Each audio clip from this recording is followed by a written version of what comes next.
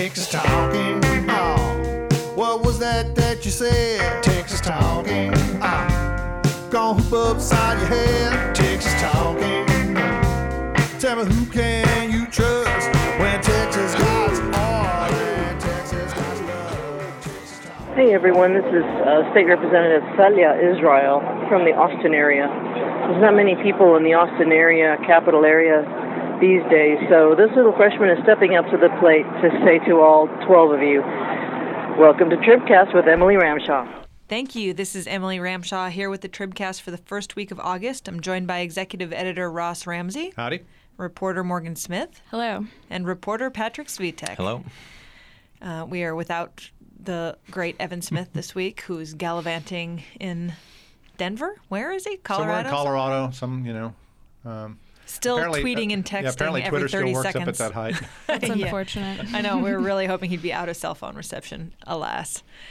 Well, let's kick off by talking about the big news of the week, which is Attorney General Ken Paxton's varied indictments and the hot water he finds himself in up in North Texas.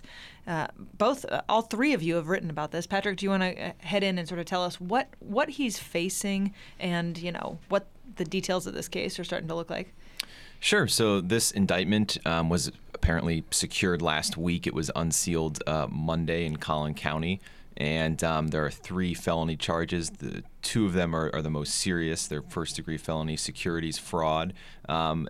Broadly speaking, all 3 of these charges generally deal with him either intentionally or somewhat intentionally misrepresenting himself as an investment solicitor in interactions with investors and potential investors. Those 2 more serious charges deal with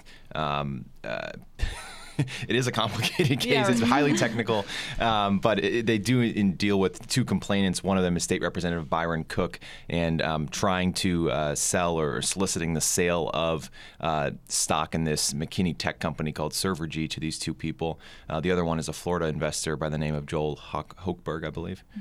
So what do we know about? I'm really interested in this Byron Cook relationship here. Are we to believe then that he went to authorities and said, Well, that's one of the pitches that some of the partisans are making in this, and we don't know where the case started. So we do know that during the 2014 political campaigns, that Dan Branch and Barry Smitherman, who ran against Paxton for the Republican nomination, brought up some earlier allegations that had to do with Paxton advising his law clients to invest with Fritz Mowry and Mowry Capital Management to do their finances over there, and not telling those clients that he was receiving compensation for doing that and not being licensed to do that with the State Securities Board. So Paxton said, oops, my bad.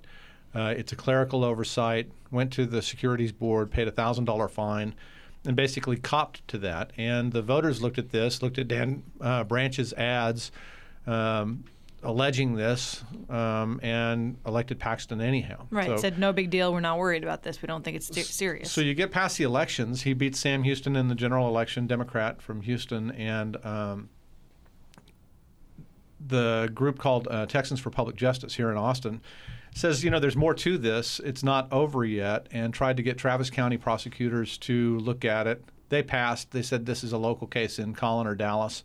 Dallas County's DA passed. Collin County's DA looked at it, gulped, said, Ken Paxton is a friend of mine and we do some business together. So he recused himself. A couple of special prosecutors were appointed.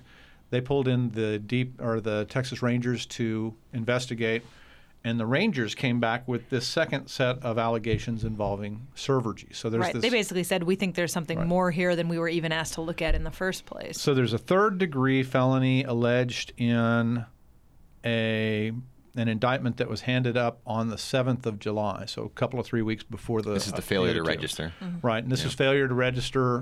Which Paxton had already admitted to during the primary. Right. So the question, one of the questions out there is basically, has he basically already declared himself guilty on that one by paying the fine last year? I don't know the answer to that, and I don't know if it was specifically the same case. Exactly. That's for the courts. Right. The second 2 involved this Servergy thing and involved him advising, trying to solicit investments from others, including Byron Cook and this Joel Hochberg guy from Florida, saying, I'm an investor in this company, you should be an investor too. Didn't disclose his relationship with the company and didn't disclose that he was being compensated. To bring with stock, and that in. basically constituted his investment. So, as Patrick said, there's a lot of stuff in here when the lawyers start parsing this and saying, well, what was the misrepresentation? Was it in writing? Was it oral? Et cetera, et cetera, et cetera. This will get fuzzier and fuzzier as we go. Mm-hmm. And it's worth, getting back to the Byron Cook involvement, it's worth noting that this is not the first time that Byron Cook and Ken Paxton have invested together, gone in together on a business venture. A couple years back, along with a third state lawmaker, they were defrauded by a man named Archer Bonamera. I'm not sure if I'm saying the last name correctly, but there was a whole controversy over that. It was a tech venture, but this Archer Bonamera fellow was also leading a discovery expedition to find Noah's Ark. So it's just kind of an interesting, I wish we could have that kind of excitement in the current case. I know. You don't really get the Noah's Ark in this one. Right. Oh, what a hunt. Were they successful? Sounds like not yet. Yeah. Well, what has Paxton said so far? I know I saw just a statement basically saying, yes, I've been quiet for a reason. I want a jury trial. I'm going to be vindicated here. What kind of details has he? Yeah, there hasn't been much, heated rhetoric from him or, even really any spirited rhetoric from him shortly after the booking. No rhetoric. Yeah, right. exactly. Zero, I guess no rhetoric. Zero rhetoric. He hasn't even had a press conference. Exactly. On this, His lawyer came out with a statement after a few hours after the booking on Monday, said, he's going to plead not guilty. We want a, trial by jury. And then yesterday in an email to supporters on his campaign email list, I think Paxton put out what I would call his first public remarks on the case, and he simply said, I feel that I'm going to be fully vindicated of these charges. And I think that's the extent to which we've heard from Team Paxton. Although they did put out some statements on, right? Yeah, they did. He did put out a statement on Planned Parenthood in the middle of on this all specific of this. matter. Yeah. Well, it's interesting. They're running this complete parallel. The AG's office seems to be running as normal. Right. All the speed regular ahead. press releases, all the regular stuff. They're in the There are middle. a lot of of employees there. They're going to be involved in the middle of this EPA cross-state pollution case.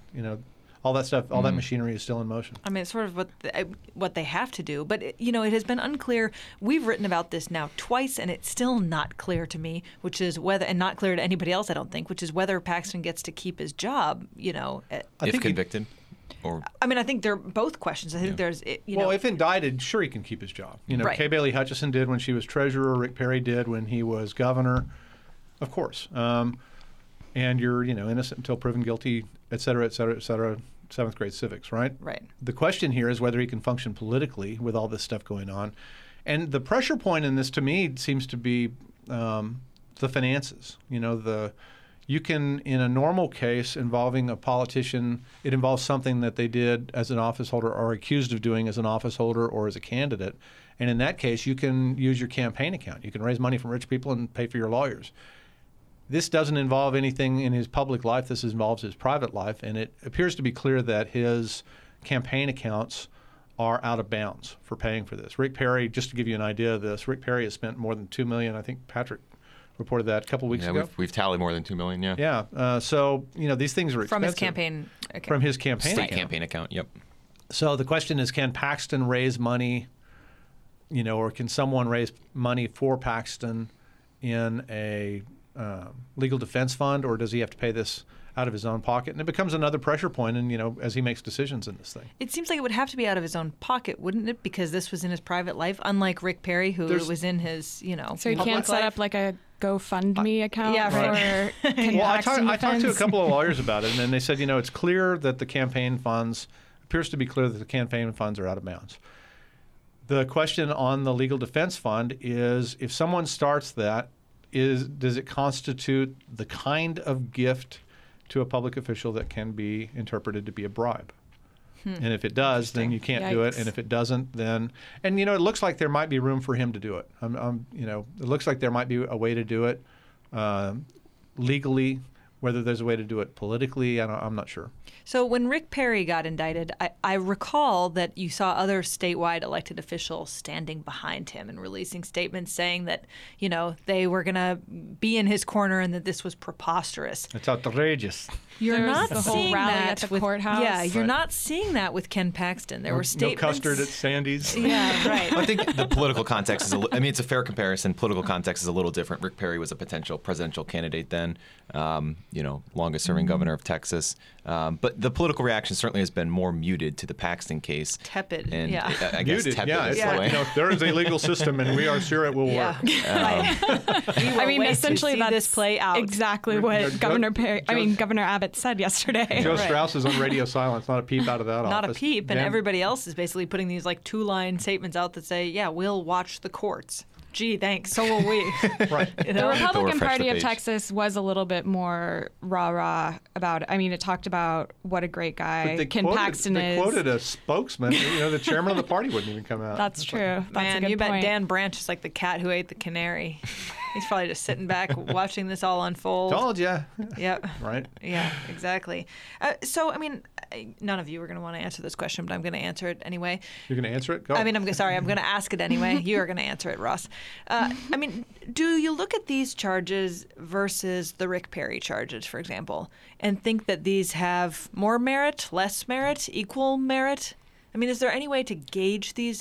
Which one seems more serious than the other? I think on their face, the charges don't lend themselves to easy political or politicization or political analysis in some ways. I mean, with the Perry case, it involved a constitutional duty. It involved, a Republican taking an action against a Democrat. I mean, all the factors were there for most political pundits to Well, draw. They even sound- Perry's accused of doing an overtly political thing Exactly, yeah. illegally. And, whether or not it turns out to be illegal, I mean, most of the analysts seem to, there's plenty of argument about that. But everybody agrees that this was overtly political and that the reaction to it on Perry's behalf and against Perry has also been overtly political. The Paxton thing is a securities law business thing that only has political overtones because of who he is. I think when you can boil down some of the Paxton charges, if you put it simply, okay, here's someone who is accused of going to friends, other possible investors, getting them to invest in a company while being compensated to doing that and not disclosing that. I mean, I feel like that's something that, perhaps the average person can understand and just kind of raise an eyebrow at and think about in a way that, all the securities fraud stuff does sound complicated, and it's not the same as just, something that has bribery or coercion of a public servant the way Governor Perry's did. But I think when you look at it just kind of at that baseline, there's something that feels a little bit ickier than kind of when you just throw everything into the political context the way you do with Governor Perry. I totally agree with that. I mean, I think, you're looking at a case, again, like Morgan said, it's much easier to sort of understand what could be icky about, somebody not disclosing their financial connections versus somebody overtly trying to get somebody out of office who, had a serious drunken driving conviction and behaved terribly, for the to the people who should. If Perry's guilty, it's not because, it's probably because he made a mistake in the course of doing something that you might expect him to do as a governor anyway. Paxton is accused of lying to people to get them to make investments they wouldn't have otherwise made. Right? And defrauding them of their money. That's basically the allegation here. And you're right. I mean, that one's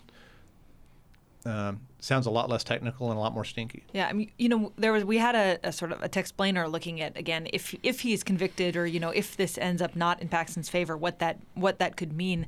One of the outcomes is he could be disbarred, but being disbarred alone would not necessarily kick you out of the AG's office, because I didn't know this. Apparently, you don't have to be an attorney to be the attorney general. I could have had a V8. I could have run. Yeah, right, exactly. So there are a lot of sort of interesting and confusing different ways this could go depending on how far he is into his term and everything else. So, I mean, how does this play out from here? So what are the next steps? Is this is like Rick Perry 2.0? We just sort of watch and wait for this to play out in the court? I think the next step is to formally enter his not guilty plea, and we'll go from there. I mean, it's a little unclear what the Oh boy, his booking photo. I mean, has been the regular kind stuff of a is flap. his lawyers will question the indictments. They'll decide. We'll have some kind of a moment when we're deciding where the trial's going to be held. You know, they'll either like it or ask for a change of venue. I bet on a political basis, it would be easier if this had started in Travis County for a Republican. Collin County is overwhelmingly Republican. The grand jury is from, it's like he's on his home turf and he got indicted. Right. And, he doesn't have the pressure Perry had. When Perry was indicted a year ago, he was going into this presidential race and had political reasons to get this out of the way. Hadn't worked for him yet, but had political reasons to get this out of the way because he was going to be in front of voters. Paxton won't be in front of voters for a couple of 3 years, so he's got some time. I think politically Paxton is fine. I mean, you can say what you want about where Perry currently is in the presidential process, but I don't. Stable, right? Yeah. And we're about to talk about But that. I don't think you can say that Perry is where he is right now because of the ongoing indictment against him, talking to voters and experts and everything. I don't think the indictment has held back Perry in a material way. Well, let's talk about where Perry is, and that is not on the debate stage. What happened this week? What are his polling numbers looking like? And how did he, as Ross said, end up at the kids' table at Thanksgiving?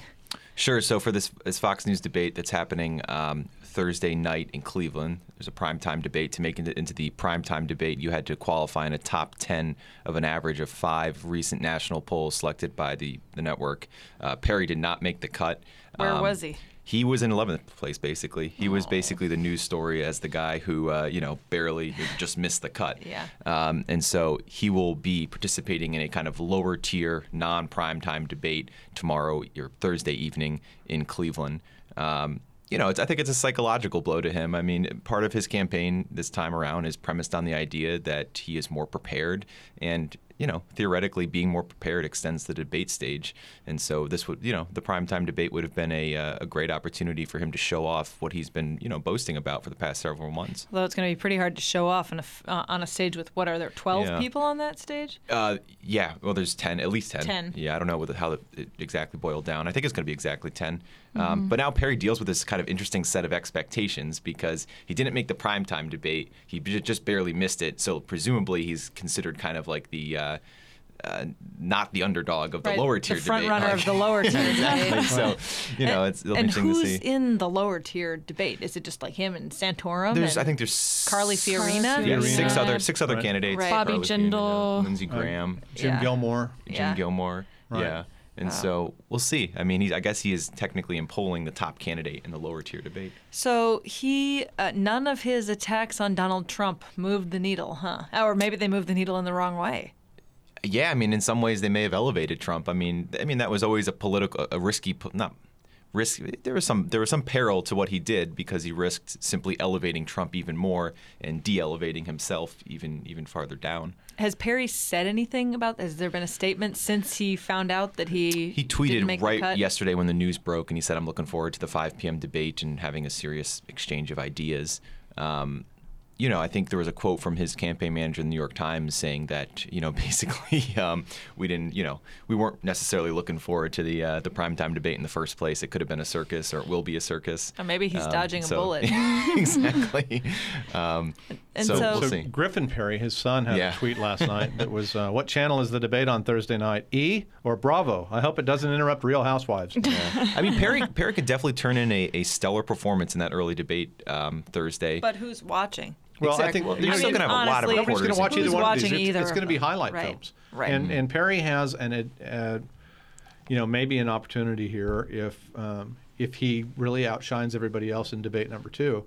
Could be the story of whoever outshines in debate number 1 and whoever outshines in debate number 2. Yeah. I mean, he could still get back into the headlines. He has maybe something he can take to donors saying, look how much better I am at this than I was last time around. Right. He can also sit Practice on the round. sidelines and throw rocks at the other debate. You Right. should ask him this, ask him that. They ought to be talking about this. I bet he will. Yeah, it's interesting because strategically, all the contrasts that he's been fine-tuning with his competitors have been with people who are largely in that primetime debate. So in terms of how he's going to contrast himself with Carly Fiorina, Lindsey Graham, and Bobby Jindal, those are actually 3 people he's been very friendly with. It'll be interesting to see. All about the hair. Yeah. Yeah, right. Exactly. Well, what is the latest with Cruz? I mean, where's he polling right now? How high up is he in Cruz, I think, the tiers? he in recent days has been ticking upward in national polling to the point that I think he got the number 6 spot in the top 10 debate, the primetime debate. which I think is probably a little higher than some people expected him. I think he was kind of 8th, 9th for a while. And so I think he's in a strong position right now, both nationally and in early voting states. Kind of in that position of being invisible in the middle of the pack. You're waiting for the pack to thin out, and you're not taking arrows because you're not Donald Trump, but you're not taking arrows because you're not Rick Perry.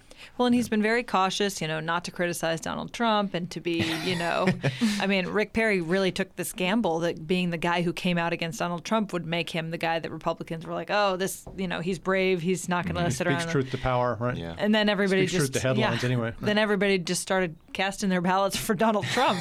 And now Ted Cruz is sitting pretty. I mean, has he been on the upswing? Is he doing better than folks thought he was going to be doing? I think at this he's juncture? been gradually helped over the past several weeks by just the escalating confrontations with congressional leaders, this kind of Washington cartel meme that he's picked up in some ways. And, I think that's really consolidated his support on the right and proved to a lot of people why they loved him in the first place. Right. Well, meanwhile, the governor's office is defending its use of vetoes to the state budget that the Legislative Budget Board, the LBB, are saying were not kosher. Ross, what has Abbott been saying in the last week? What is the latest case that he's making? The memo wars. They keep going around and around. Almost as exciting as the Paxton. It's an interesting inside fight because there's a technical fight that's not as interesting, but unless you're a total nerd.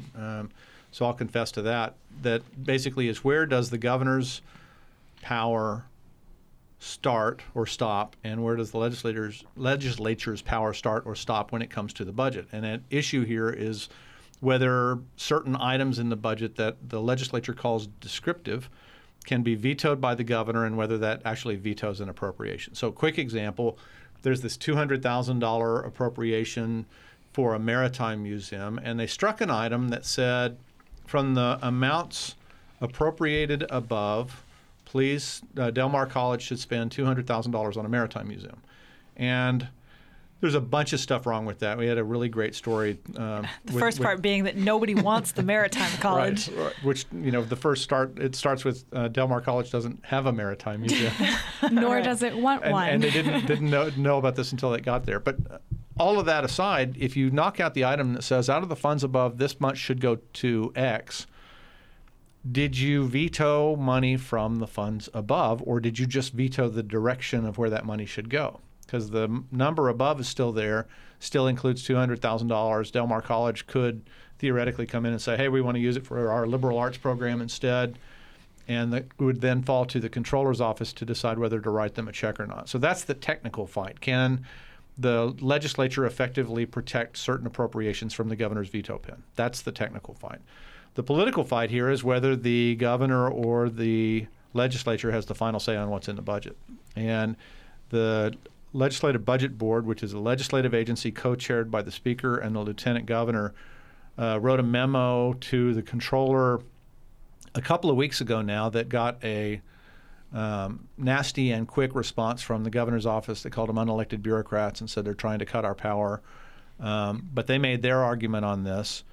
The governor's office has now sent a 62-page memo, 29 pages plus attachments, to the controller's office in response to this. It's not at all clear how this gets resolved. So they sent all of their stuff, they sent all of their arguments to the controller.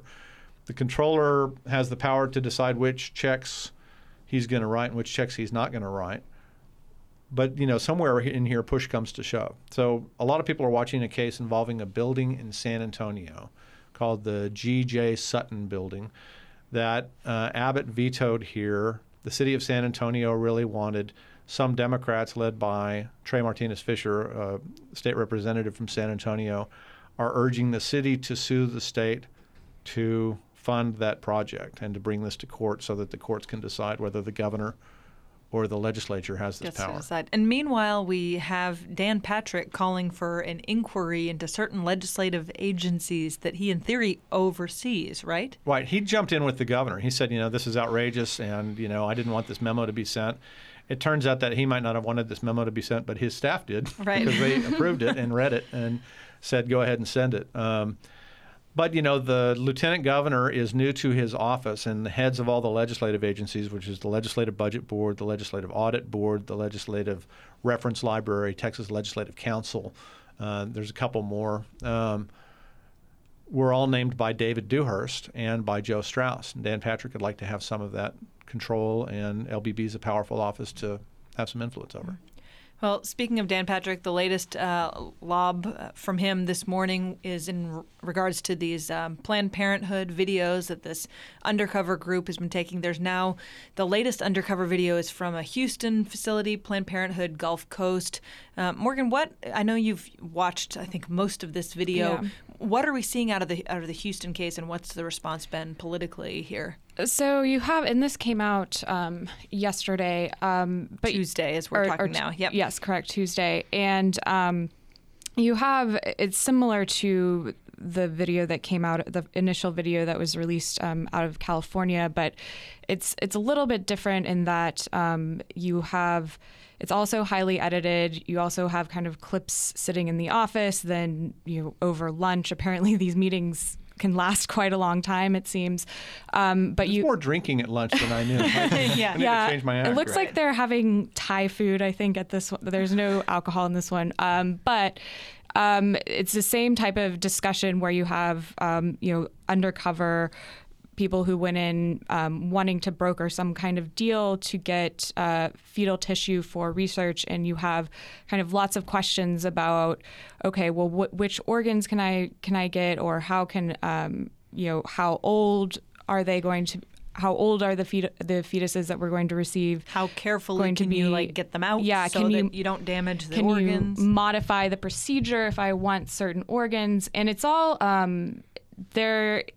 And also, the other kind of complicated part of this is that this Planned Parenthood clinic says that it has not participated in this fetal donation since 2011. So this video was taken in April. So it's unclear if this is something that they were thinking about pursuing, because they're talking about a potential transaction, but you can't, from the video, you can't really tell what the specifics of it are. So there's an HHSC investigation. There's an AG's office investigation. Senate Health and Human Services has held hearings.